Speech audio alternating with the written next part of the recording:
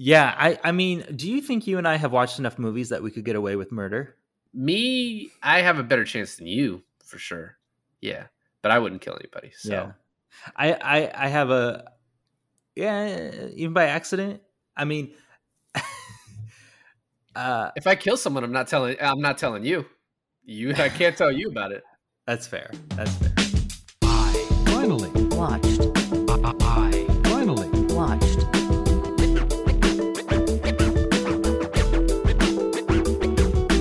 I finally watched. I finally watched. I finally Watched.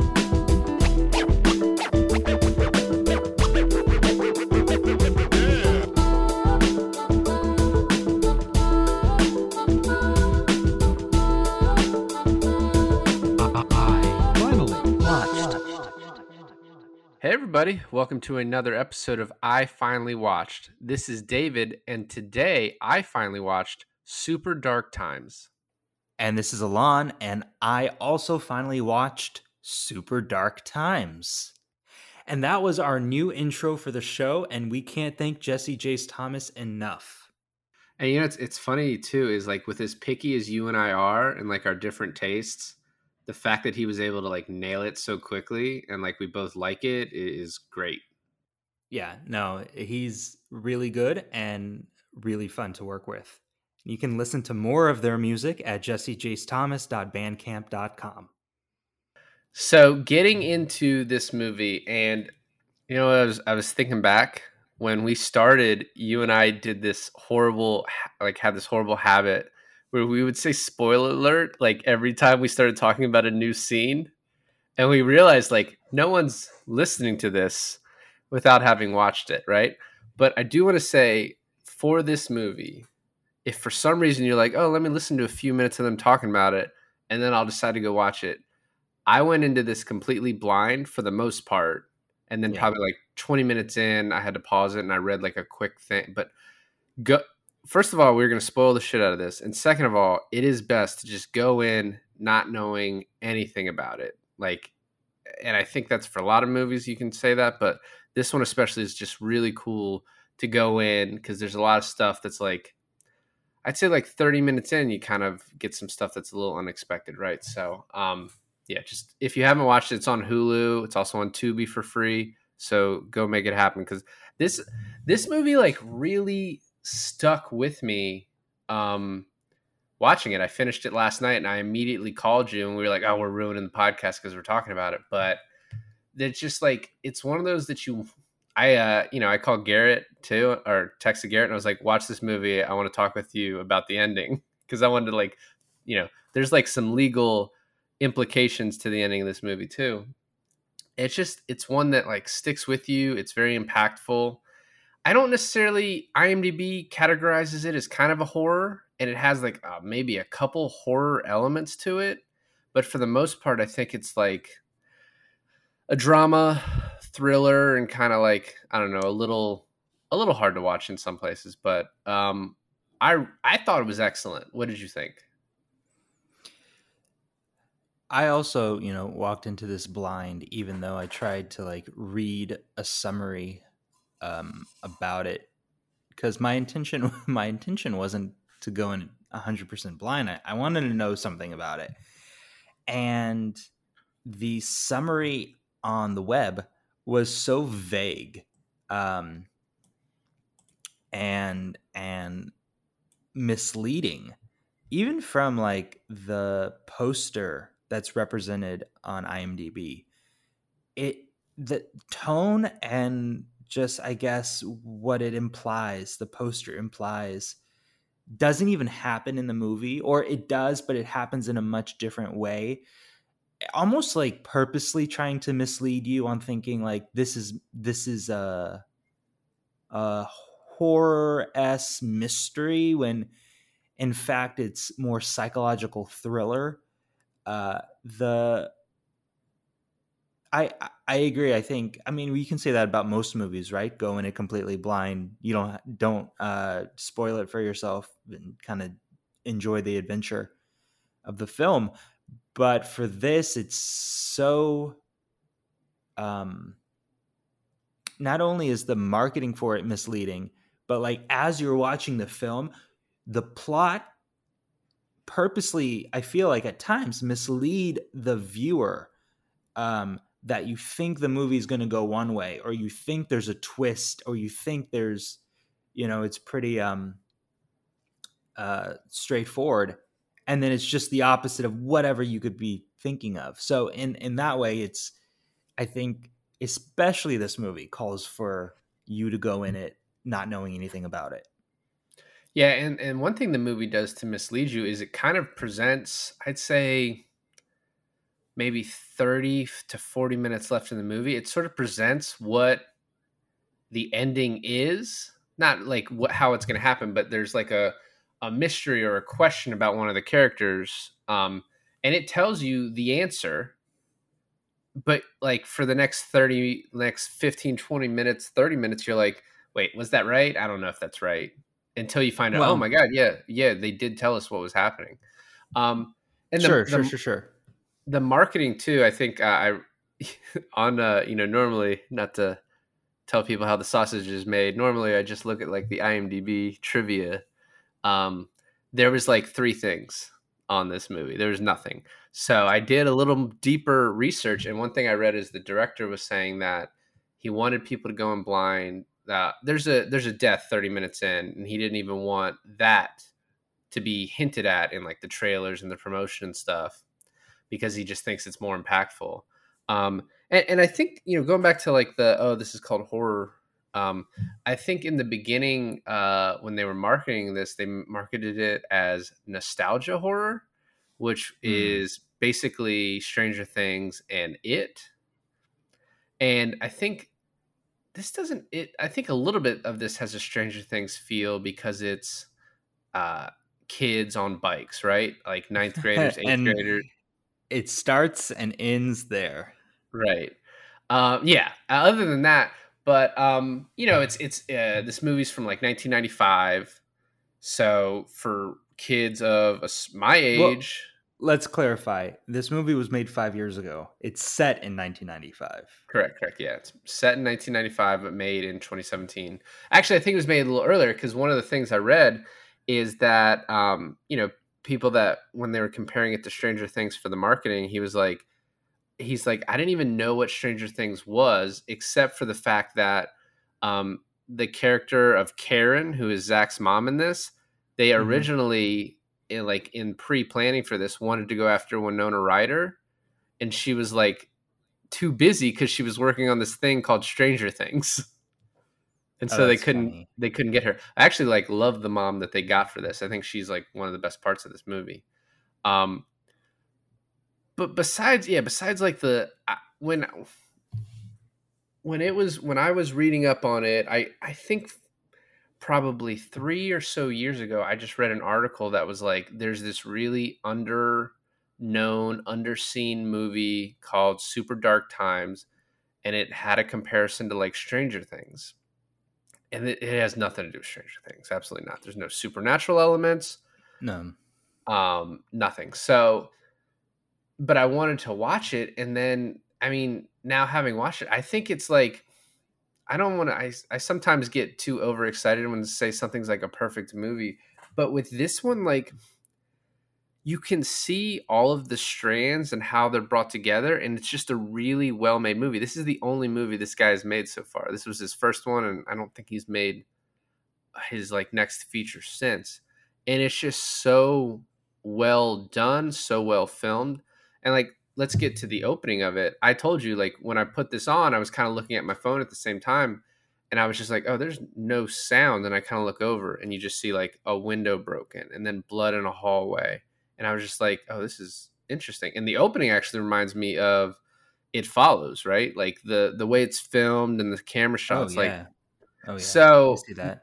we get to that opening, and then you see like, which by the way, my subtitle said a moose is making noises. And I was like, that's way too fucking small for a moose. And then I think it was actually supposed to be a deer. The subtitles were like messed up because meese are fucking huge. And so that was I thought it was just like a big buck, Yeah, like that's what it's supposed to be. And like this movie is not funny except for the cop going, "Let's do this, motherfucker," and the other cop breaking Deer's neck. Yeah, it's weird. I I uh I, I was talking to you on the phone last night after we both watched the movie, and I mentioned this scene. And I said, "Isn't it weird how the deer never comes back up at all in the rest of the movie?" And you're like, "What deer?"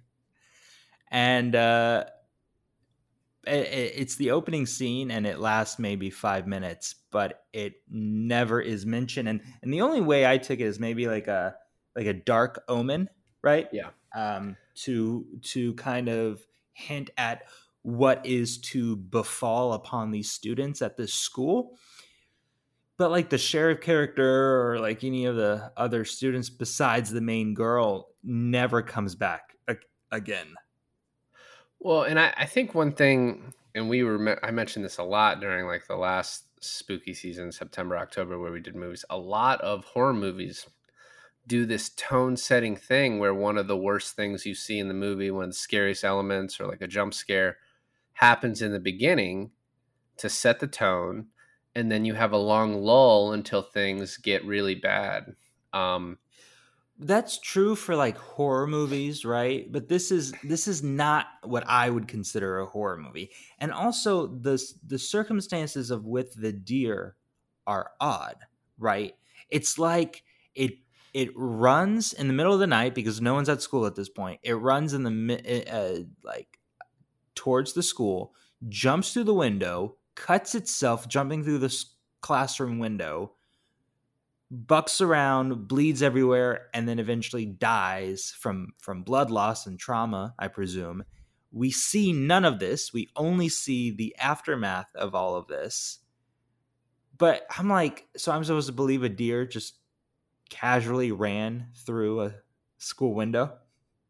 Yeah, and one of the reasons I didn't remember deer is because I literally just thought it was a moose because of the subtitles in the first part. But I wasn't. Yeah, it's obviously not a horror movie, right? I wasn't scared the whole time. Although I will say, like the last 20 minutes of this movie, I was just standing in front of my TV, and I like don't do, but like just it's such an anxiety ridden last little bit of this movie that I was like, I need this to be like, I need to find out what happens and like this to keep, to move on.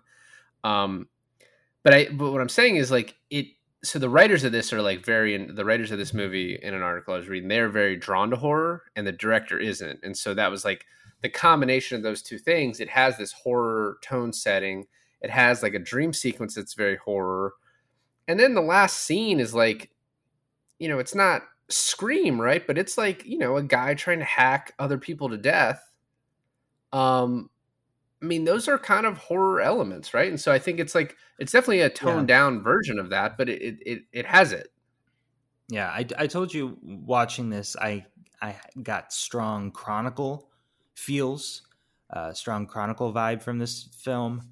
And you've never seen Chronicle, so this isn't the place to talk about nor spoil the movie. But basically, what I meant by that is that Chronicle is about three friends, really two friends, who kind of see opposite ways of the world because of what happens to them in their youth, right? Which is kind of like what happens here. Some traumatic event happens and, they take different sides of the coin on that. I've seen the trailer for Chronicle. I know what happens in Chronicle. And then in the end, they're pit against each other. So like that, these two main characters are pit against each other. What I was confused about is, well, first of all, there's the character Zach, who I guess would be our main character. And then there's our character Josh, who is the antagonist of the story. And then there's Allison, the girl. And what was interesting to me is that the whole movie begins and ends with Allison. Yep. And it seems like a good portion of everyone's actions and motivations is through this girl, even though she's not the main character. I wouldn't even call her a catalyst because uh, the death is the catalyst that kind of throws all these things in motion, right? But she's definitely like, maybe I would even go on to say like the story is about her, just because the way we end the movie is her perspective. And so I thought that was really interesting. Like I haven't seen that in a movie in a while on that kind of way of storytelling. Well, yeah. So there's a couple POV shifts in this where, yeah, this opening scene with the deer is sort of from Allison's POV, a little bit, and then from there until they leave the field where Daryl, what has happened, Daryl dies, where they leave the field. From that point, it's sort of Josh and Zach's point of view, right? Because they're just always together for that part of the movie. I guess there's a little bit of a phone call with just Zach, maybe. But once we get to after Daryl, it is 100%. The only thing we see is what Zach sees from then until the very end, when it goes back to Allison for like the last 2 minutes of the movie. Right. Which and is I mean, even then you could argue, does it go back to Allison or does it, for the last 2 minutes of the movie? Well, I was going to say even before that, when Josh shows up at Allison's house, you could say that maybe the point of view bounces to him, and then it goes back to Zach. And then for the last 2 minutes, it's her movie again. You're right. I think we should just kind of start in the beginning and just kind of move our way up. Well, so did you ever, as a kid, were you old enough to have to deal with scrambled porn? Was that a thing that you had in your life? No, you just always... No, my porn was always clear 4K, HD, widescreen format. I love that touch of it. And then like, it's funny, like, I guess I don't know it. It's December, right? Or November, December. Because they're talking about how cold it is. So what? They're clearly just looking at last year's yearbook. But I just love there's porn on the TV and they're looking at the yearbook like, who would you fuck from the yearbook? It's just like, this movie establishes these two as friends for the first 20 minutes of this so well. Mm-hmm. And like, you feel like they're really good friends. It also establishes their characters in this yearbook looking scene. Zach is like the morally good character. So while he is a teenage boy and he dives into the conversation, it's not taken as like raunchy as Josh takes it. And you kind of have a feel for where they are on the morality scale, even though they are both horny teenage boys, right? But I think it says a lot about the characters on just what they say. And I think a big giveaway of what happens in the end and how Zach figures out where Josh ends up going is because of the very beginning conversation they have in this film. Well, yeah, at Allison's house. I agree. I do think like Zach is, I think it's just showing you, and this is like a common movie thing, because they do the same with Daryl, which I want to talk about, but like just setting up who you should like, right? Like Zach is the one who has true feelings for Allison. So you want him to end up with Allison. And also the fact that we then get his POV, he's like, the one guy, or Josh is like, I'd fuck her on stage. You know what I mean? And he's like, well, you shouldn't talk about that. We know her. And like, I like her. And the other guys, and Josh is like, I like her too, And so that's obviously like, yeah, you're right. It's to set up who we're rooting for, or not rooting for, but just who we're rooting for. It's okay to say it. It makes you accept what happens later, right? And this, this goes right to when they meet Daryl. And one thing I'll say is I watched this for a second time today, and I'm just like the whole time looking for the signs of like Josh the serial killer.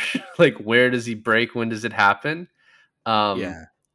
And I don't even know if that's the point of it, which we'll talk about later. But we then meet Daryl, and like in the first 5 seconds of meeting Daryl, I thought he was special. Okay, not just me. Okay, cool. Yeah, and maybe he kind of was, but this is one thing. The director makes you hate Daryl. There's like no way you can come out of this and be like, yeah, Daryl is a good guy. I like Daryl. Like, You know what's funny? When they were arguing in the field and the katana was being thrown around, I thought to myself, I said, I don't know what kind of movie this is, because at that point I still didn't know what kind of movie this was, and I was like, I will be very sad if Josh gets stabbed with the katana, but if Daryl gets stabbed with the katana, it won't be the biggest loss, honestly. yeah, I was like, it has to be Daryl getting, like, as we are getting to us, like, it has to be Daryl. But the way we'll talk about how it was set up. But I also love the conversations on the bridge. First of all, Charlie gets brought up, or Charlie, gets brought into to this. And watching it the second time, especially, you can tell like he is slightly younger. Like the casting for this movie, I want to say, was so perfect as far as like the ages, the way people It's very good. interacted, and all the actors are great. Like everyone we Yeah. see is great. Even the girl who's masturbating a pen behind Zach in class for no reason, like just great. You know what I mean? Masturbating a pen, I feel like, can be taken in so many ways. She wasn't Right. masturbating with; she was masturbating the pen. She was Right. She was giving it a hand jibber, if you will. the mechanical pen. Yes. Okay. Yeah, to completion. So, but the stories on the bridge, we're kind of acting like teenagers on this, but the stories on the bridge about like Josh was like, yeah, my masturbating fast is over tomorrow. And they're like, why would you do that? And he's like, oh, it feels so good when you wait. And then fucking Daryl about True Lies, 2.5 times, but it started to hurt. So I got a steak out. Like, did you put it back? No, I cooked it. Of course I put it back. They're like, that's not better. That's not a better answer. Yeah, but it's like never once did I feel like this was scripted, which is in this case not a bad thing. Like I felt like every conversation was naturally occurring, and I never felt like anything was forced. And I do really want to talk about the katana scene, because I felt like the way that was set up was so natural and nothing was forced in that scene.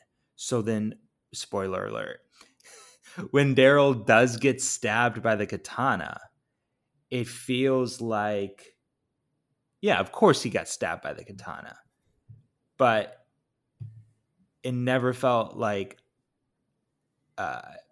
plot forced the katana in that moment at that location.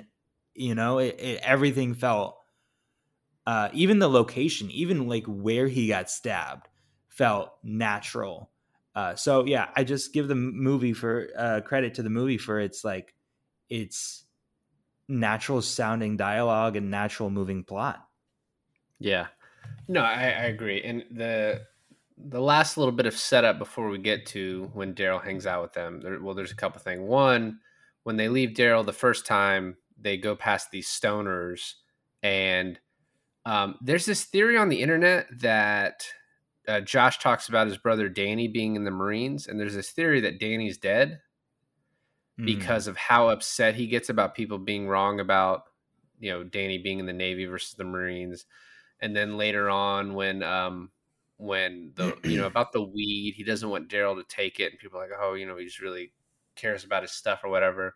I don't think that really makes sense, because he even says he's going to be out in 8 years, and he's best friends with Zach. Zach would have known if his brother was dead. So that's kind of I don't think that works. But the scene, establishing his dislike of Josh Whitcomb is funny, or John Whitcomb is funny, because John Whitcomb doesn't even say anything to him. He's just smoking in the back, but he's like, that fucking Kool-Aid haired motherfucker. Right. It's really the other guy that's like bothering him, that like puts his shoe on his face and stuff like that. The thing is too, is that it almost sets up Josh as a liar, because we don't know enough about Josh and his family to be comfortable to knowing he's telling the truth. Everything, like you said, everything that happens to Josh we know is verified by Zach, and we trust Zach. We like Zach. We know Zach's mom, right? But Josh has this weird thing where like both of his parents work and his brother's in the Marines, so we never get to meet his parents, and his house is always empty. And it just kind of sets up this like eeriness about him, that he's this like lonely dude who really his only person is Zach. Yeah, we meet his mom one time for like 5 seconds, but they don't interact. She just like answers the door for Josh, and answers the door for Zach. And that's only just like that's a practical thing of like getting. I don't think we even see her face though. We do a little bit, but yeah, I mean, your point still remains the same. It's just like, it is like, yeah, you're right. He is this lonely kind of latchkey kid, and Charlie's the same way. They kind of all are, which I think is also just establishing that 90s thing. Because now, I think that happens. I mean, slightly less. Also, the glue bottle story is very funny. He's like, the glue. I enjoyed the glue bottle story, and then she's just like, "Oops." He's like, "It's the most erotic thing I've ever seen." Because the glue has cum, and I guess that makes the bottle a penis. Did you ever play that as a kid in high school? The penis game? Yeah, Yeah. Of course. One time we went on a senior retreat, and it was like these camping in these like shacks. And I just finished taking a shower, and I opened the door, and someone fucking antiqued me. And I was so pissed and so tired. I just laid down on my bunk, and like the lights turned off, and someone said penis really low, and I was like, fuck this. And I screamed it as loud as I could, and everyone just started laughing. And then the teacher that was like monitoring us in the next room walks in. He's like, I don't know who did that, but can you guys be quiet? Wait, what's antiquing? When you got what's antiquing? It's when you take flour and throw it at someone so they look like an antique because they got like weight. You fucking loser. Really? We're talking about your high school? Shut up. Oh, and then the last thing before the Daryl scene is the Allison call. And the only thing I want to say about this is she calls and invites him to a party, right? Mm-hmm. But then she's like, hey, you still hang out with Josh Tomlinson or Thompson or whatever his fucking name is, right? And he's like, yeah. And I was like, oh, is this setting up like a triangle? When I first watched it, I was like, she says first and last name, you still hang out with him, right? Like, you're going to bring him. I was like, oh, is Zach going to be upset? What's happening here with this? That's not really what happens. She's just like a very nice person who's like, oh, invite your friend too. Maybe because Megan was interested, which here's the thing. Like, if Josh is an incel, like, I'm pretty sure Megan would have fucked him. So like, was he just hung up on Allison, or, what's happening there? I don't even know if it was that at that point. You know what I mean? I don't think it was, but I think you get a little bit of that. They do play a little bit with that vibe, right? Of like, for example, in the beginning of the movie, and I don't want to get too into the end of the movie, but something like that happens in the end as well. But in the beginning, when they're riding bikes, Josh or Zach is like, oh, do you ever have that thing where your gears stop going up, so you hit your maximum speed? And Zach or Josh is like, I don't have a maximum velocity. I just keep going faster. You know what I mean? Like, he like likes to think big of himself. And so I think that plays a part into what happens to him eventually. But now we get to Daryl hanging out with them the second time at Josh's house. They go into Josh's brother's room. They find weed.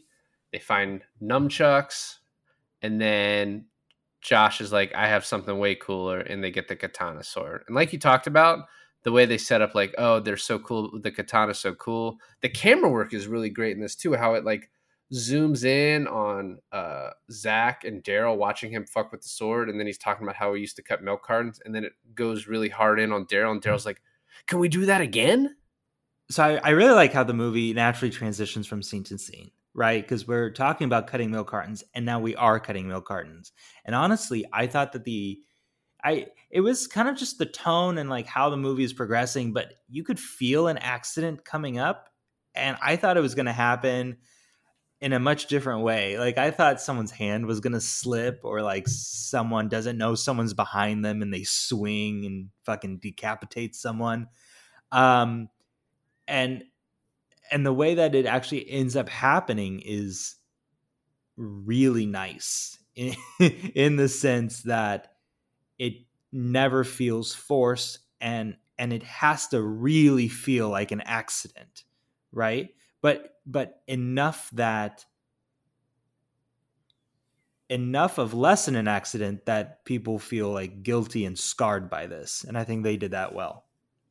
Yeah, I will say like the way that the sword actually enters into him seems implausible unless you give some sort of intention to Josh that he sort of stuck it in there in almost like self-defense. And I do want to talk about like at the end of this, I want to discuss like legally the culpability of everyone in this. But I agree. Like, so, you know, they have Daryl sitting over there smoking weed and the other guy's cutting the cartons. And then fucking Daryl just walks up after they're like, hey, what the fuck are you doing? And grabs the sword. So he has the sword. So you're like, at this point with the sword and kids, you're like, someone's getting stabbed. But then they're all yelling at him and he's kind of waving it around and they all like gang up on Daryl like, hey, you're in the wrong. Give him his weed back. So Daryl like storms off and says, this is bullshit. I don't know why Charlie hangs out with Daryl. That is like the one plot hole in this entire movie. Charlie seems like a decently cool kid. So why the fuck are you hanging out with Daryl? It's not like he's old enough to have a car. I digress. So Charlie convinces Daryl to give the weed back, and I think Zach does too. So he gives it back, and at this point he's thrown down the sword and like, this is bullshit. So then Josh starts walking away with the weed and then grabs the sword from where Daryl threw it down, and then Daryl starts chasing him, and Daryl like hits him in the head, keeps coming after him. Like, I don't know if they the way the stabbing is that Daryl falls on Josh. Josh has the sword in his hand, and I understand what you say. Like Daryl gets stabbed in the neck, like almost in the collarbone area. It must hit like an artery because that dude bled out fast. Although not as fast as I would think he would, but the angle and everything, yeah, maybe there is some intention, but I don't know. Daryl fell on him, so something there. And I think we can talk at least about this at this point. Like their ages, they're at least 15 at the oldest, maybe 14 if they're ninth graders. I don't remember if they're ninth or 10th, right? So if let's just say they're 15-year-olds, they shouldn't have had the sword, but like if they all just told the truth, I mean, it's not really self-defense, but it's like Daryl is at fault for his death. Yeah, but they don't have the wherewithal to kind of understand that in this situation it's better to tell the truth, right? I mean, like at 15, maybe you and I, but doubtful. And then if you throw other people in the mix, you're like, well, who's culpable? Like who is going to point to who in this case, you know? Well, except they all get on the same page pretty fucking quickly when like at the scene where they chase after Daryl. First of all, I forgot to even mention Zach pulling the sword out, and as he's doing it, Charlie's like, leave it in, you're supposed to leave it in, and just yanks it out, and then they all freak out. And then Daryl running and them chasing after him, and you seeing him just like, you finding the body. and they're like, he's clearly dead at this point. That was all just filmed really well, very powerful, like just really well done scene. And then we have the aftermath of all of this and how kind of like Zach goes back to his house, and you assume that everyone else goes back to their correlating homes. And probably one of Zach's worst days of life. The girl of his dreams shows up at his house and wants to like make out with him and wants to be with him. Real bad time, And Allison. it's like, real bad timing. oof, super dark times. Am I right? Yeah, I did want to say though, one thing before that, and just like showing kind of their age and their like stupidity, is they know to get rid of the sword, but they keep like the sheath. To like, do they keep the sheath? I didn't pay attention to that. Yeah, he hands it to Josh. Charlie hands it to Josh, like, here you go. And then freaking Zach breaking his hand like an idiot. Yeah, although I think you just keep the sword, clean it really well, and put it. I mean, maybe you probably can't ever get rid of the evidence. I don't know. You're not smart enough at that age, but I think you're probably going to get more easily connected to it if they find the sword right next to the body, which they would have, than if you took the sword home. Like threw it off the bridge or something, right? Yeah, just not right there. So anyway, back to Allison. Yeah, this is the start of Allison really trying to put in the moves on him, and him just not being able to do it because of what happened. And like, really, she must really, really like him for her to put up with all of this. Although I guess in the end, she couldn't put up with everything. What do you mean by that? Her almost dying. That was a bridge too far. Oh. She didn't stay with him after that. He saved her. That wasn't even his fault. Like, he saved her life. You know, I agree if you think about it logically, but when you've been attacked like that, and this happens all the time, you obviously blame the first person. You would blame Josh, but then you look at other people who you probably shouldn't blame, but you would say as her or as her parent, he killed someone else and you covered it up. And then he killed Megan and almost killed our daughter because you covered it up. You know what I mean? That's how people, victims and victims' family members, will look at things sometime. And so I think that's probably why they didn't end up together. Yeah. And you're right. She must really like him. I can't think of any 15-year-old person that would have this much patience with another 15-year-old person. A dude would. A dude might. a dude might overlook these things. Yeah, you're right, I guess. What's that red flag? Let me just throw that away. Let's get that out of here. Yeah, so his mom, I love the actress. I love the mom character. The actress plays a very good, concerned mom in 13 Reasons Why, and she plays this basically the same character in this film. But what, for her, no red flags about her son coming home with like a broken hand and then like totally loses out with this girl. She even says, she's like, that was a short visit. What? She's like that mom from Mean Girls where she like knocks on the door and she's like, here's some condoms. Like, I'm a cool mom. Amy Poehler. Cool mom. Yeah.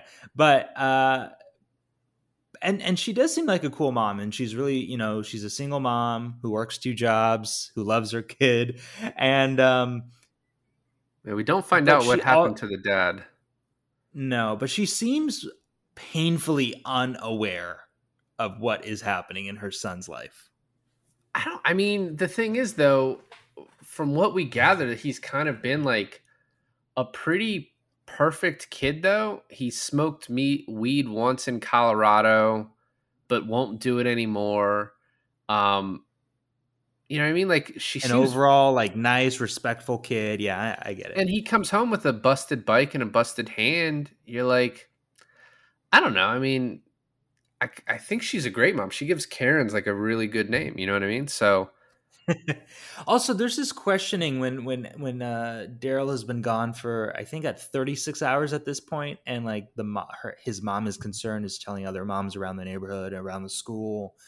There's this great conversation where she comes in the room and she asks him about, hey, what's up with this? Have you seen him? He's a great liar.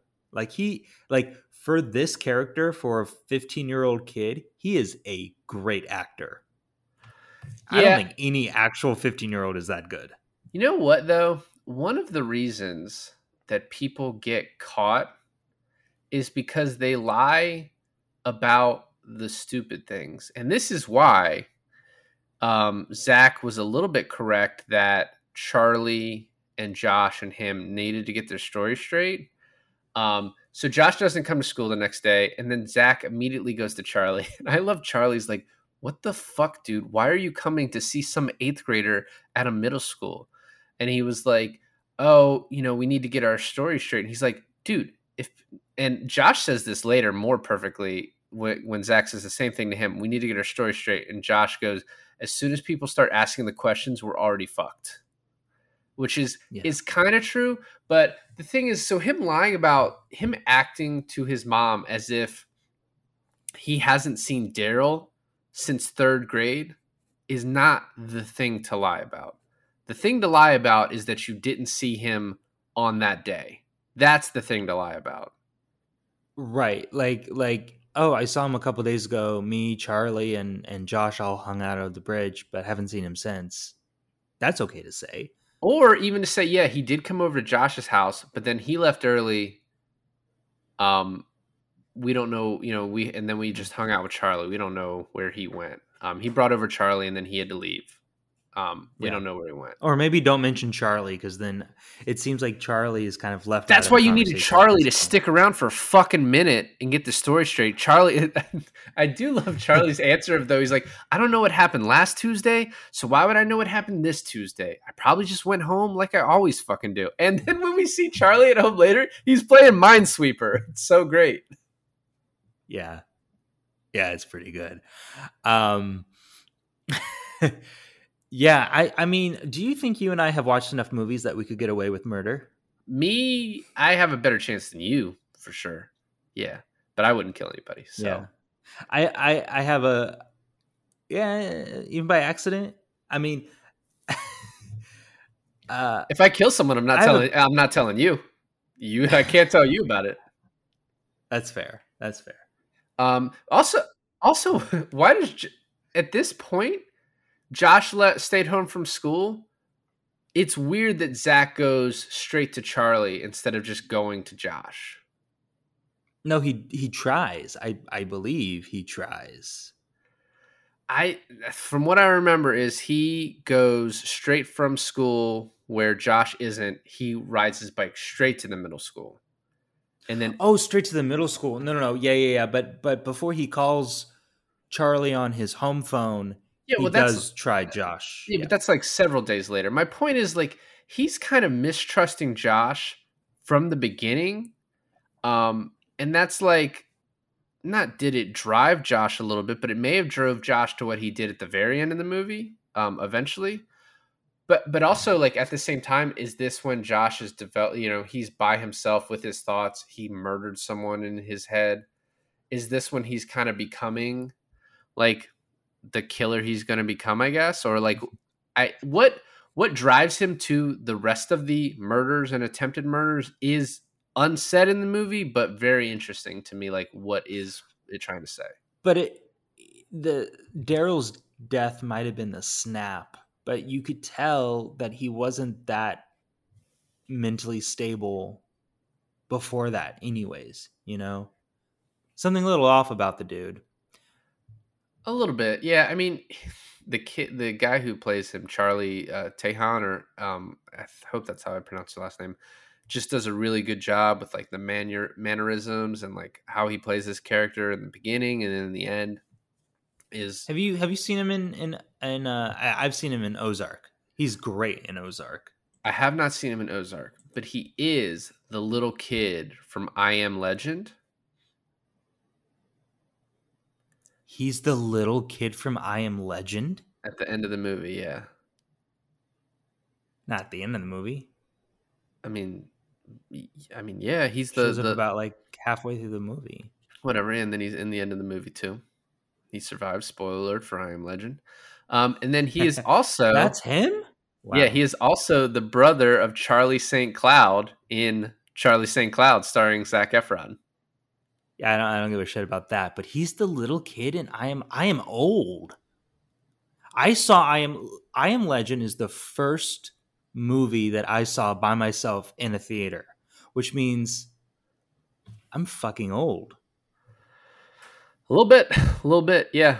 I mean, Charlie St. Cloud was a pretty good movie. It was a good Zac Efron vehicle. I talked about how there's a couple horror elements in this, and the dream sequence with Daryl, definitely like a straight horror movie sequence. That's so trippy. That, you know, where I thought the movie was going for a while there is like, you know, Zach is concerned like who took the sword and who hacked up Daryl's body and et cetera, et cetera. I thought we were gonna have like a Fight Club thing where it was Zach the whole time, but the movie wants us to believe there was Josh, but there was no Josh. But it wasn't that at all. Yeah, I mean, I think till 10, 15 minutes left in the movie, even when he brings the sword to Megan's, I'm still like, okay, but is the movie trying to trick us? Right. And so I think that's one of the things that's done so well. Zach gets to school the next day, and he first of all, he had that dream, I think, because he was fucking sipping cough syrup, and like fucked his stomach up, and it was giving him like weird dreams, partially. But what's cool is that he was having this dream, but we don't know he fell asleep in class. No, until he wakes up. That's another dream. Oh, you're talking about... Oh, okay. I thought you were talking about that dream. You're talking about... The Daryl dream, I was saying he drank cough syrup and like that caused... And then Daryl's sitting on his stomach. Nice touch. But he gets to school the next day and all the kids are fucking whispering about Daryl missing and the fact that they all hate Daryl. Right, exactly. Yes. And then And then as the principal is announcing that Daryl's missing or there's rumors about it, this is when the girl is jerking off a pen behind Zach. Do you feel like a lot of girls are interested in Zach? Is that what's going on with this? Or is that girl just a weird girl? I think that girl is just a weird girl. I mean, that scene was a weird scene. Unnecessary, in my opinion. But she's also a little bit too attractive and too well put together to be the weird girl that jerks off pens for no reason. She also seemed a little bit too old to be in that. Maybe she's the edgy. Maybe school. she's like an edgy girl. They got held back a few years. Yeah, all that pent up sexual tension. That's a few D's in high school. Yeah, maybe that's. Oh yeah, she effed a few D's, and that's why she got held back. Right. So. I don't know. It's odd. It's not connected to anything else. We never see her again. She's the one that let the deer in. But one of the funniest lines in this movie, and I'm gonna back up a little bit, is from a character we never even see. And it's the first day that Zach goes back to school and Josh doesn't go to school, and the teacher who's off screen is taking attendance, and he's like knocking off names, and he's like, Zach Attack, and he goes, yeah, okay, you're here, and he's like, Josh Thompson or Tomlin or whatever his name is, and he goes, not here, and he goes, okay, that's everyone, perfect. Cut to Zach panicking, and you're like, in your head, you're like, not perfect, teach, not perfect at all. Right. Yeah, I agree. I don't know if it made me laugh, but back to what we were talking about real quick, though. We get real quick, and for the rest of the podcast, but we get Zach going over to Josh's house, and I think they have like a really heartfelt conversation here. The one thing that I really thought was interesting was that Josh freaked out when he heard that Zach wanted to go back. Yeah. And I'm like, did he already have the sword at this point? I feel like that too. I feel like he must have. Yeah, because when he told Charlie that he wanted to go back, Charlie's like, "That's dumb. You can't go back at the scene of the crime." But then when he told Josh, it's a much different reaction. Yeah, he's like freaking out, a little bit freaked out about it. And then the other thing I was wondering is this a little bit his break with Zach in that why do you care more about Daryl than me, right? Why do you care about Daryl and Daryl's mother? If you go back there, you might draw suspicion on you and then me. So I wondered if that was a little bit at play because it had some super bad vibes where like Jonah Hill doesn't want what's his name hanging out with McLovin, and so this is like, Right. do you like hanging out with Daryl? And he's like, I don't know, I feel bad for him. You know what I mean? Which is the exact same thing from fucking Superbad. So, but I think that scene is important to one establish.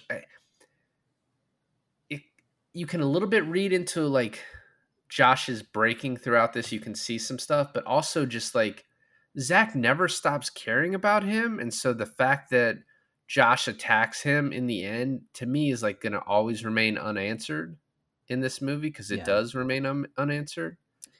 Did you understand when like Zach was trying to change subjects and he was like asking about like what video game are you playing? But then like Josh like breaks down emotionally about something. I didn't quite understand the reason for that. Well, no. So Zach says, what video game is that? He doesn't answer. What video game is that? And then Zach goes, it was a fucking accident, and like slams his hand because he's like, I think he was trying to get Josh's head off of it, right? He's trying to bring him back, like, hey, it's gonna be okay. Yeah. And then Josh well, also his confrontation with Zach being like, what are you going to do? Break your other hand or something like that? No, that's what I was about to say. But that wasn't a confrontation. That was like just a funny line, which, you know, and that to me was like him still like, oh, almost with like the real world instead of like this kind of craziness he got into, like, you know, snapping from, you know, I'm basically going to just say like going into like full serial killer mode is what it seems like. This is the next dream happens right after this where he finds Allison under the leaves and like has sex with her and then looks back and Josh is watching. And I also think that's a huge cue to Josh's motivation in the end to attack Allison and to attack Zach attack because of his jealousy over, you know, Allison obviously being interested in Zach versus him. It was very poetic, them having sex amongst the leaves and like the katana being above them while that was happening. It was something out of fucking a like Aronofsky film or something. You know what I mean? And then, not unlike an Aronofsky film, he wakes up with that hot teacher they were talking about from before. Yeah. And then Allison pointing out the jizz all over his pants. Is that what she was doing? She says something to him. I can't tell what she mouthed. I tried to.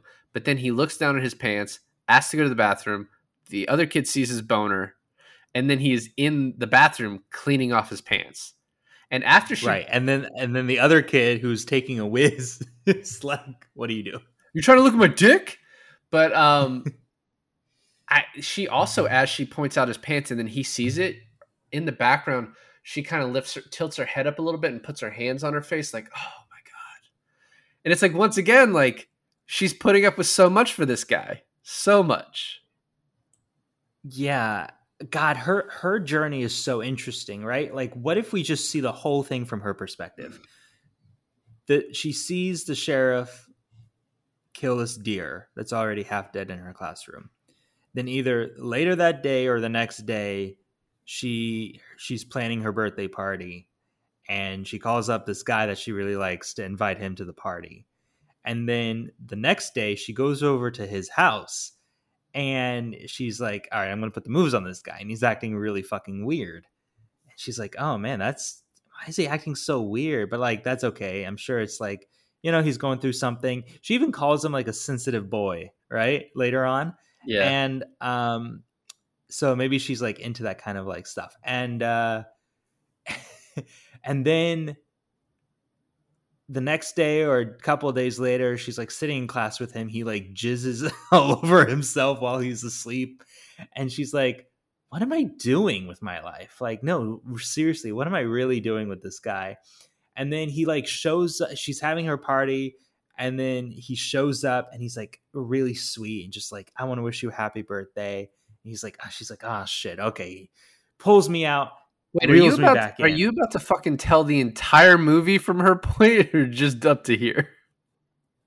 Just up to here. Okay, very good. I definitely was not about to tell the whole movie from her point of view. Definitely not going to do that. Oh, glad. I'm sorry. I almost interrupted you then. Do you think it would have been a good move if he came back from the bathroom and like, just to let you know, I jizzed my pants because I was having sex with you in my dream? Like, do you think I think most girls don't take that well, but Allison might have been like, oh, that's so sweet. My sensitive boy. I doubt you'll ever admit this, but have you ever, when you were little, peed yourself in public? I mean, yeah, so one time, how old would I have been? It was after T-ball, so it's probably like 6 or 7. And you're downplaying your age quite a bit, but okay. Well, you don't know. But it was baseball practice. And it's a very tiny field, which is why I remember it was probably that age. I don't remember which field that was. But I had to pee, and it was in the middle of practice, and it was like a new baseball field, so there weren't really like bathrooms very close. And I was like, fuck it. I just peed my pants and just kept playing. Nice. Didn't stop. Yeah, I think there was a time at summer camp when I was little. I must have been 10, and I peed my pants. Well, I didn't like fully let my bladder empty out into my pants. Like I was trying to get to the bathroom and I just couldn't make it on time. So it's like a little bit of pee down the leg of my pants, which is a horrible feeling if you've ever been there. It's just it's the worst. Especially like if you're wearing khakis, it's so noticeable, right? But if you're wearing jeans, like you can almost get away with it. But khakis, forget it. And since it's me and I'm always in pants and never shorts, it's just like, right? So I get to the bathroom, I pee in the toilet, and then I'm like to myself, I'm like, I can't go back out there because I have like water stain coming down my pants. So I take off my pants and I run my entire pants under the sink so they're all one consistent color. And then I put on my wet pants and I think to myself, yes, that's better. And then I go out. Alon shit himself. He has diarrhea. I hope you weren't downplaying your age when you said it was 10, but I don't even know. I'm comfortable. It was 10. I'm comfortable with saying 10. So we get to we finally get to Allison's birthday party. No. Okay, go ahead. No, we do. But you normally get it wrong, so that's why I'm trying to speed things up. I'm trying to fucking just let me do it. Let me do it. You've been talking a lot this episode. Let me get to it, okay? I have, really? I have. Okay. Yeah. So we finally get to Allison's party that the whole movie has kind of been working up to at this point, and it is not what she described. She basically was like, "Oh, it's a couple friends coming over to watch a movie," and it's a rager. Well, that's because Megan's grandpa died, which is awesome, according to Megan. He died or just end up in the hospital? Either way, who gives a shit? I care less about Megan's grandpa than Megan does. I think you care more. So in the back of like the rooftop room or wherever they are, attic of some sort. Garage? Is it a garage? Okay. It's ground They're level. all smoking. Okay. Well, I thought he went up the stairs. They're all smoking weed, and looky who it is. But Josh, who supplied the weed, which is a shock to Zach and a shock to us as the audience because we know how particular he is with that. I thought it was less of a shock and more of like he hates Daryl, but he's fine with Allison having it because he wants to bang Allison during the talent show. So first watch, I didn't think it was that big a deal, but as Zach points it out, that's definitely what the movie wants you to perceive from that. I didn't recognize. Well, not only that, go ahead. I didn't recognize that was. You go ahead because I was going to change subjects. Well, not only that, but it's kind of a slap in the face to Daryl's death, right? Uh, it and I think it's also there. That scene is there to show the downfall of Josh's mentality. Is like, so he'll kill someone for the weed, but then the same weed he'll just give it away. It's kind of like it's a big slap in the face to Daryl's death, and I think that's how Zach perceives it too. Well, he didn't want to fuck Daryl, so no. And also, once again, borderline self-defense. Daryl was twice his size and attacking him, so and attacking. You're really standing up for the killer, huh? For the first not murder, but for those subsequent ones, he's gonna have to find some different representation. Also, you said what you thought was the funniest line, but I think the funniest line is Zach walks in and Allison walks up. Zach, you came, and this is like right after he came in his pants in class earlier. That's the funniest line. Also, what John Whitcomb is sitting like right next to Josh. He asks him to buy weed, and Zach is like, dude, this is so fucking bad. And he just is like, Allison, happy birthday, I'm gonna leave. And then she comes out asking him to stay, tries to kiss him, he just can't, and he just won't let it happen. Although it's funny, he won't just fucking kiss her, but he will say Josh is lame because he just gave you that weed to impress you. So he's like, he won't make out with her, but he's sabotaging his boy because he likes her. I mean, there's a name for that. I can't think of it right now, but there's a specific name. Well, he's a cock blocker, but he's also like a simp, but he's also a bitch. A bitch. I don't know. Yeah, I don't know. And then this is funny too. So the next scene, we're in school, and this kid who we haven't seen before or after asks Zach, "Hey, you hear about that kid dying?" And he's like, "I don't know nothing about that." And he's like, "Oh, well, they found John Whitcomb." He's like, "What?" He's like, "Yeah, he, fell off a bridge." And he immediately knows what's up. But it's funny that he's like, when he thought it was Daryl, I was like, "I don't even want to talk about it." Wait, what? You know what I mean? Like, he's so obvious. And then the guy's just like, Yeah. "Well, he was my weed connect. Do you have weed? Hey, buddy, do you have weed?" I like how they depict stoners as like one track minded. Like, oh yeah, this fucking kid got murdered. Do you have weed? And then also that seems like reality. It seems accurate. Also, there was this line that Allison said when she was trying to get him back in the party, and I thought this was a funny line. And she goes, "I see they ran out of blue." And I don't know why I knew exactly what she was talking about with his pink cast, and that's where she calls him "pink suits you. You're my sensitive boy" or something like that. But she goes, "I see they ran out of blue," and the way he delivers this line is just extraordinary. He's like, "I see they ran out of blue." Like, what the fuck are you talking about, woman? Well, the reason you noticed it is because of your inherent misogyny, that you saw him with pink earlier and was like, "That's fucking weird choice, for a guy." And that's the same reason I noticed it too. So yeah, I knew exactly what she was talking about. I think we all did. Right.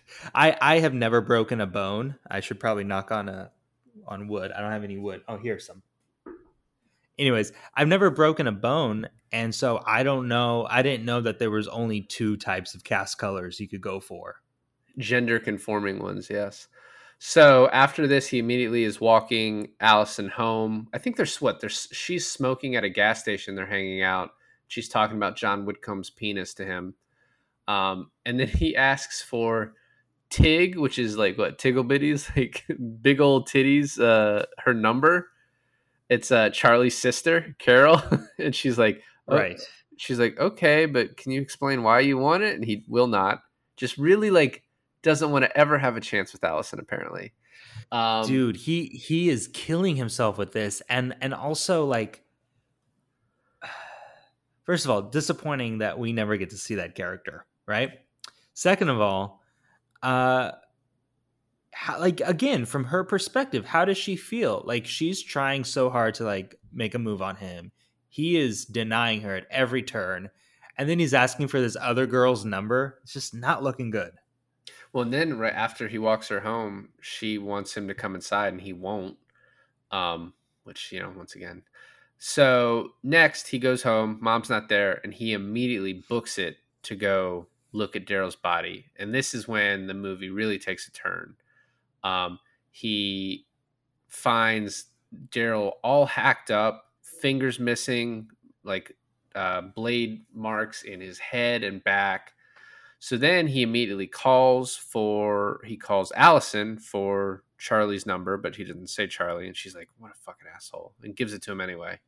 The call with Charlie, first of all, this is when he's playing Minesweeper, and it's so cool because the music is building the whole time, and Zach is just monologuing, going through all of this information, and Charlie just every once in a while, what the fuck?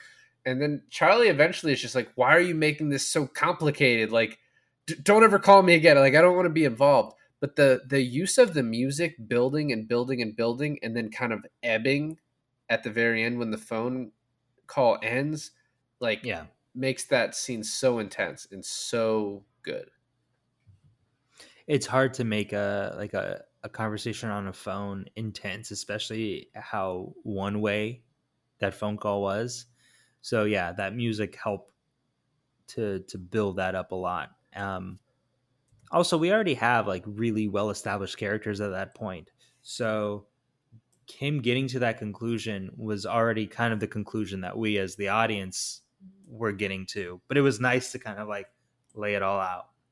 I don't know why though. Why did you think that Josh had done all that? Because it could have just as easily been Charlie to me. I thought for a while it was Charlie. I thought we were gonna get like all the weird shit was happening was Charlie. It would explain why he was kind of taking on more of the guilt than before. And this movie, like I said, really makes you think that there's this big twist at the end, and there's not. But I really thought that we were gonna get Zach as the killer for the longest time there. Yeah, I mean, I thought we were gonna get it was all in Zach's head, and he was gonna look like a crazy person, and then maybe he would just like break and tell what happened or whatever, and it would cause a fight. I don't know. He's just knocking on Allison's door in panic, and instead of her brother answering the door, it's Daryl. He's like, "What's up, man?" Or no, or he just walks in on Josh and Allison banging, Megan watching. Yeah. That seems like Megan's speed. So we get to a scene where it's at night. Josh stops by. This is right after the Charlie phone call. Josh stops by and they go outside and they have like another heartfelt talk. And he's like, "Are you afraid of me now?" And which is funny because there's nothing like that leads you to that except for Josh knows he's doing stuff behind his back and he's becoming this different, more evil person. And then Zach even says, "Well, the sword's missing." He's like, "Why the fuck did you go out there?" And he's like, "Well, and this is crazy too." Zach's like, "Listen, I can draw a line. What happened with Daryl and what you did to John Whitcomb?" He's like, "What the fuck did you think I did to John Whitcomb?" And he like Zach's literally about to say, he's like, "I don't care that you killed those people. You're my friend." And he's like, he even says, "I need my friend. I know how you feel." And then Josh comes to this line, "No, you don't. You just say these nice things, but they don't fucking mean anything." And then he says, "You're wrong about me." Right? And so yeah, when you first hear that, you're like, oh, he's wrong that he's done these, that he killed Whitcomb, that he went and stole the sword. He's wrong about that. But what he's actually saying is, you're wrong about me, that I'm like deserving of your friendship, that I'm still the same person, that you need me. That's what you're wrong about. Right. Which is weird. It's a weird conversation to have at that movie. It's like when Josh shows up and how surprised Zach is. We as the audience are also surprised that Josh shows up at this point of the movie, because we're like, wait, we're gonna get like a resolution now? Like now doesn't call for that. And the movie, there's an attempt at a resolution, but then it's not there. And so this is when I want to talk a little bit. We're at 21 minutes left. This is the start of the end. And Zach goes to Josh's and he kind of freaks out, doesn't break in, but finds a key, goes in, and then he sees Allison's new number that was written on his cast. And there's this theory that Allison was in on it, which I think breaks down when you realize that like Josh almost cut her neck open. You know what I mean? Those were like deep gashes on the back of her neck. So you'd have to say that she like orchestrated. She was in on what? She was in on the murders. I don't think it's a theory that works, right? I don't think it's a theory that works at all. But people are pinning on how did Josh get her number? Because they're like, oh, you know, he shows it, he sees it on Zach's cast for that little bit. They're like, but there's no way he can remember it. But he could have gotten it from somebody, right? He could have gotten it from Megan, or he could have gotten it from. Although that theory does explain why Allison kept giving Zach chances after chances. It wasn't because she was interested in him. It was because she was like feeling him out on his like psychosis about the whole thing. Yeah, but at the end when she's like, is Zach coming over? And Josh is like, no, he's not. Like, what was that? A fake conversation for Megan's benefit? Like it doesn't make sense. No, I overall, it doesn't make a bit of sense, and I don't believe in it. But I could see where one could really try to make it work. Also, correct me if I'm wrong, but doesn't Zach kind of warn Allison about Josh? And then when Josh pulls out the katana and gives it to Megan, there's like a relief there, right? Like, okay, he like again with Daryl, like, okay, he doesn't have the person who we think is going to stab everyone does not have the sword in their possession. And then when he's like, okay, now give it to me. Now it's my turn. And he takes the katana from Megan. There's this moment where the camera's on Allison's face. That's like, oh shit, you know? Yeah. Like an moment. And she's sort of speaking for the audience with that, because we're like, oh no, that might not be a good idea. And I think though, up until the moment Zach gets to the room, you're not 100% sure, because there's no like screaming or anything until he gets to the door. But you talked about this earlier, how there's the back and forth between Zach's point of view and Josh's. Like Zach goes to and finds that Josh called Allison's new number. So he runs to Allison's house, and he gets there and rings the bell, and then the door opens and it's Megan talking to Josh. And then I guess Zach forgot where Megan lived, even though it was like 2 days ago somehow. But he rode his bike to Allison's, but then decides to run to Megan's, which is, I don't understand. Yeah, I didn't get that either. But I thought maybe he didn't know where she lived, but I don't know. But this ending, I talked about before, is so tense the whole fucking time. I'm not sure what's going to happen. You have the really weird scene of Josh guzzling milk, and then he throws the weed and he's like, it's free. And Megan goes, your guy's awesome. And he goes, fuck that. I am the guy. That's the other line where he's like, thinks more of himself. But then Zach gets there, opens the door. And at first I thought Allison was already dead on the bed, but it's Megan. The first time I watched it. Oh, okay. Yeah, it is Megan. And I don't know that she was already dead, but she definitely dies, I believe, in this movie. No, she does. But Allison is the one tied up with the Christmas lights. Right. Yeah. He's tying her up. Then Zach runs. I get their names confused so easily. Zach runs outside and he screams he's killing them in there, which then means the police will show up at some opportune moment in a little bit. You go back inside. He goes back through the window and Josh runs out. And then you see Allison tied up in the corner with her neck. Like, I guess. So this is what I understand about her wound. She has 2 wounds to the back of the neck. Was he doing a chopping motion with the sword, I guess? And it just wouldn't go through, or he's like a bit like, it seemed pretty superficial. That part I think was like not well thought out, because then when he slices at Zach, fucking chops through his skull a little bit. Yeah, man, that was so fucking intense. Yeah, I mean, have you ever bought a katana? I have like I used to collect them when I was a kid, right? When I was like really big into anime. You And collected katanas as a child. You're like I mean, 50. like no, like around like 14, 15, 16 years, I have 16 years of age, I collected maybe 6 or 7 katana swords, replicas of famous anime swords. But they're not sharp. Like they don't come sharp. None of them do. You have to sharpen them yourself.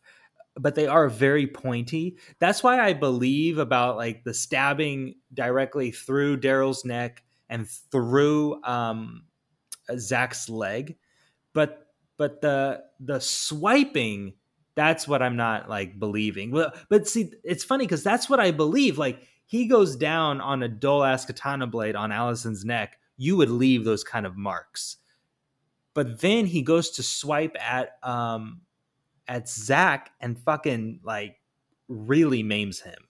I don't believe that, Well, but the way he hits his back is probably like more with the point slicing on the back, so that at least makes a little bit of sense. Zach turns your back twice to a dude with the sword. It's like you have to let him do one big swing where he misses, and then the sword's coming from the other way, and then that's when you charge, bro. Yeah, I thought the smartest thing was him blocking with his cast because the cast would catch it.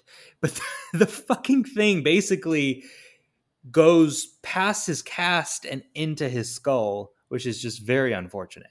And then there's sort of like this moment of like levity where they're both like, holy fuck, really? And Zach's like, dude, what are you doing? You're my best friend. Like, I love you. And Josh is like, is she dead? And then Zach, like, that's not the exact order of the words, but then Zach's, had said, I love you. And then like uses it as a chance to escape. And it's like with any type of like predator animal or whatever, if you run, they're then going to chase. So like even, Josh is like, oh, I guess we're running again. And like chases him, slices him. And I love like the guy that comes up who grabs Josh off of him is like, get off of him. And then Zach gets up. He's like, stay away from him. And he punches him. And the guy's like, I guess that's okay. You look pretty fucked up. So yeah, that's what I thought too. You cannot not mention him taking the katana and stabbing it all the way through his leg.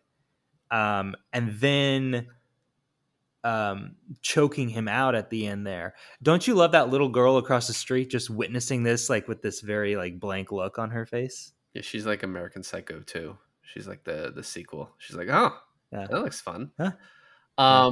The one thing too, do you think this is just like an anti-weed movie? Like Alice and Megan smoke weed once, die?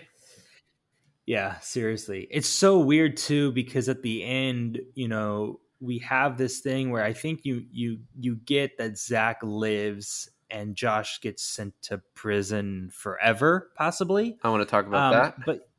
But you don't know really like the end fate of both of those characters.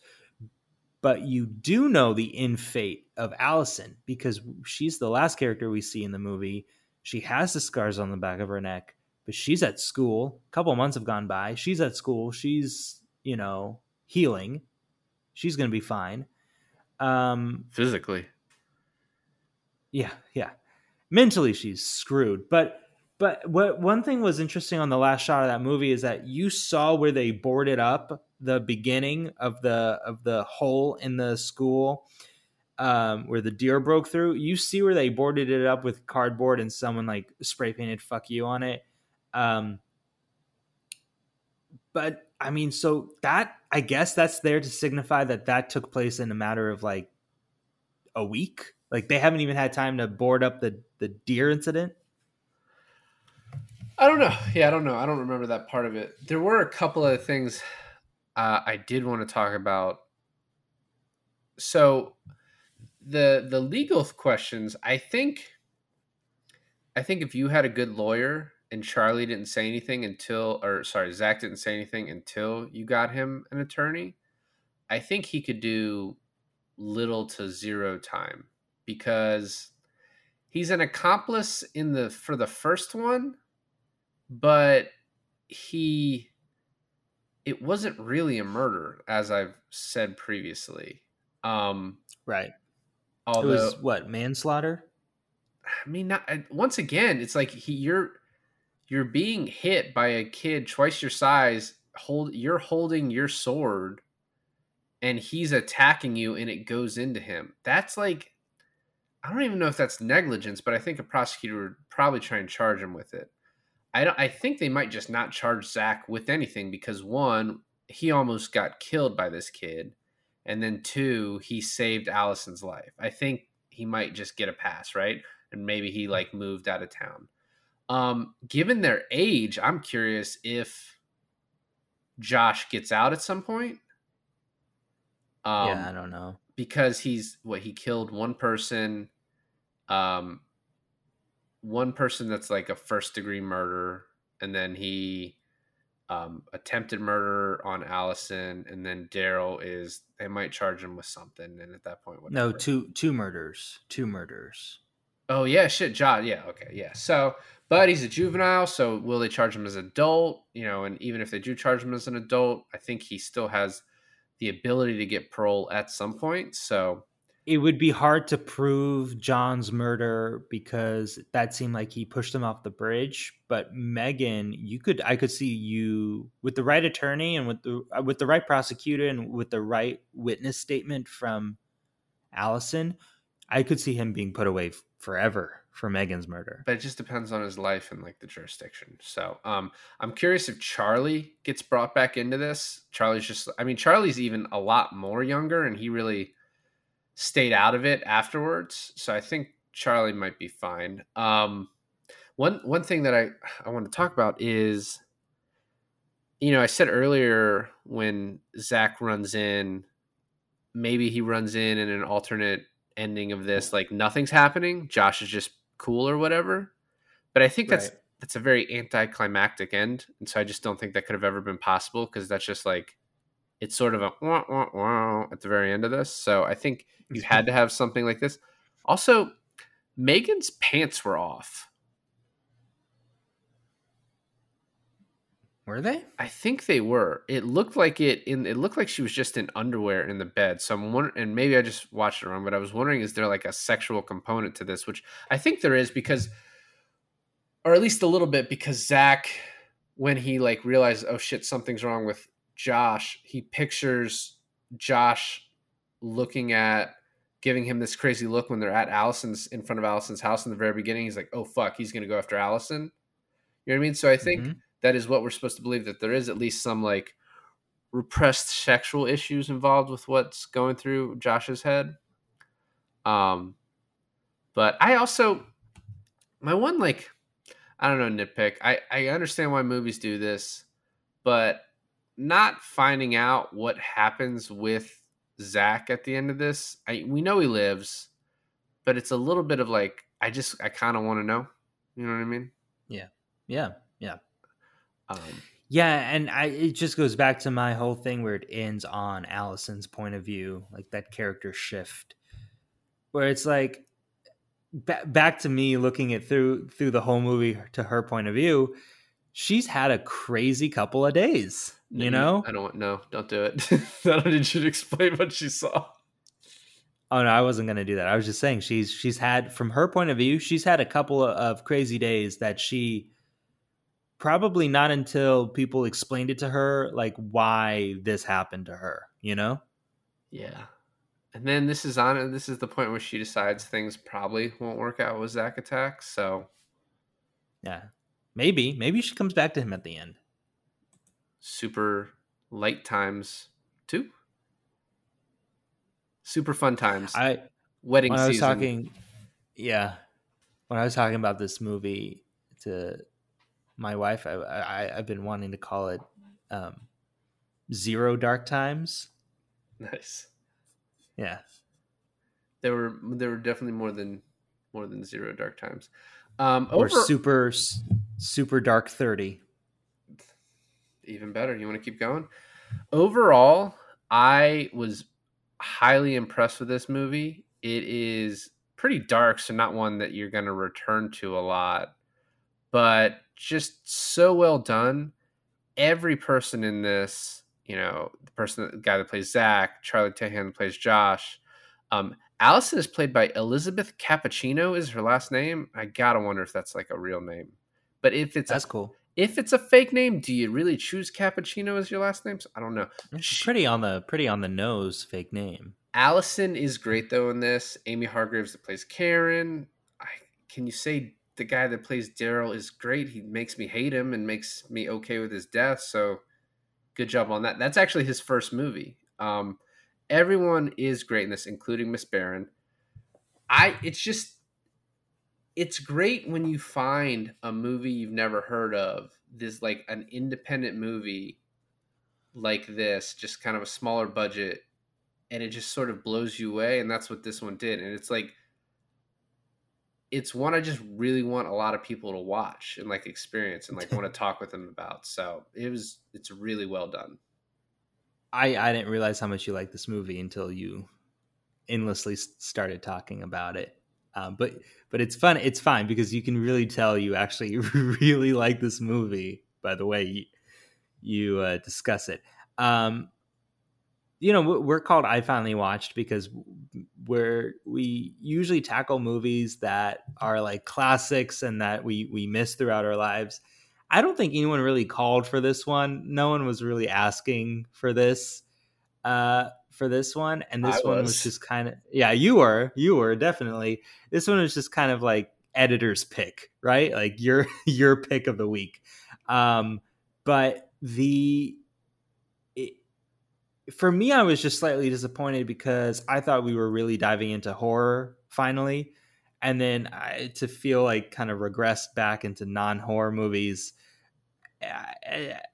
mostly just because I didn't know what this movie was about. But I do think this is a really good movie that people should watch. And maybe us telling them, listen, you're going to this, it's not a horror movie. That'll prep them for liking it more. But no, this is great. It's a great movie, and it's such kind of a rare movie to find in like 2017 for it to not be about something supernatural, not to be about superheroes, just like a psychological thriller about teenage kids. So I thought that was pretty cool. Well, thanks for listening to another episode of I Finally Watched. This is David. And this is Alon. And we finally watched Super Dark Times.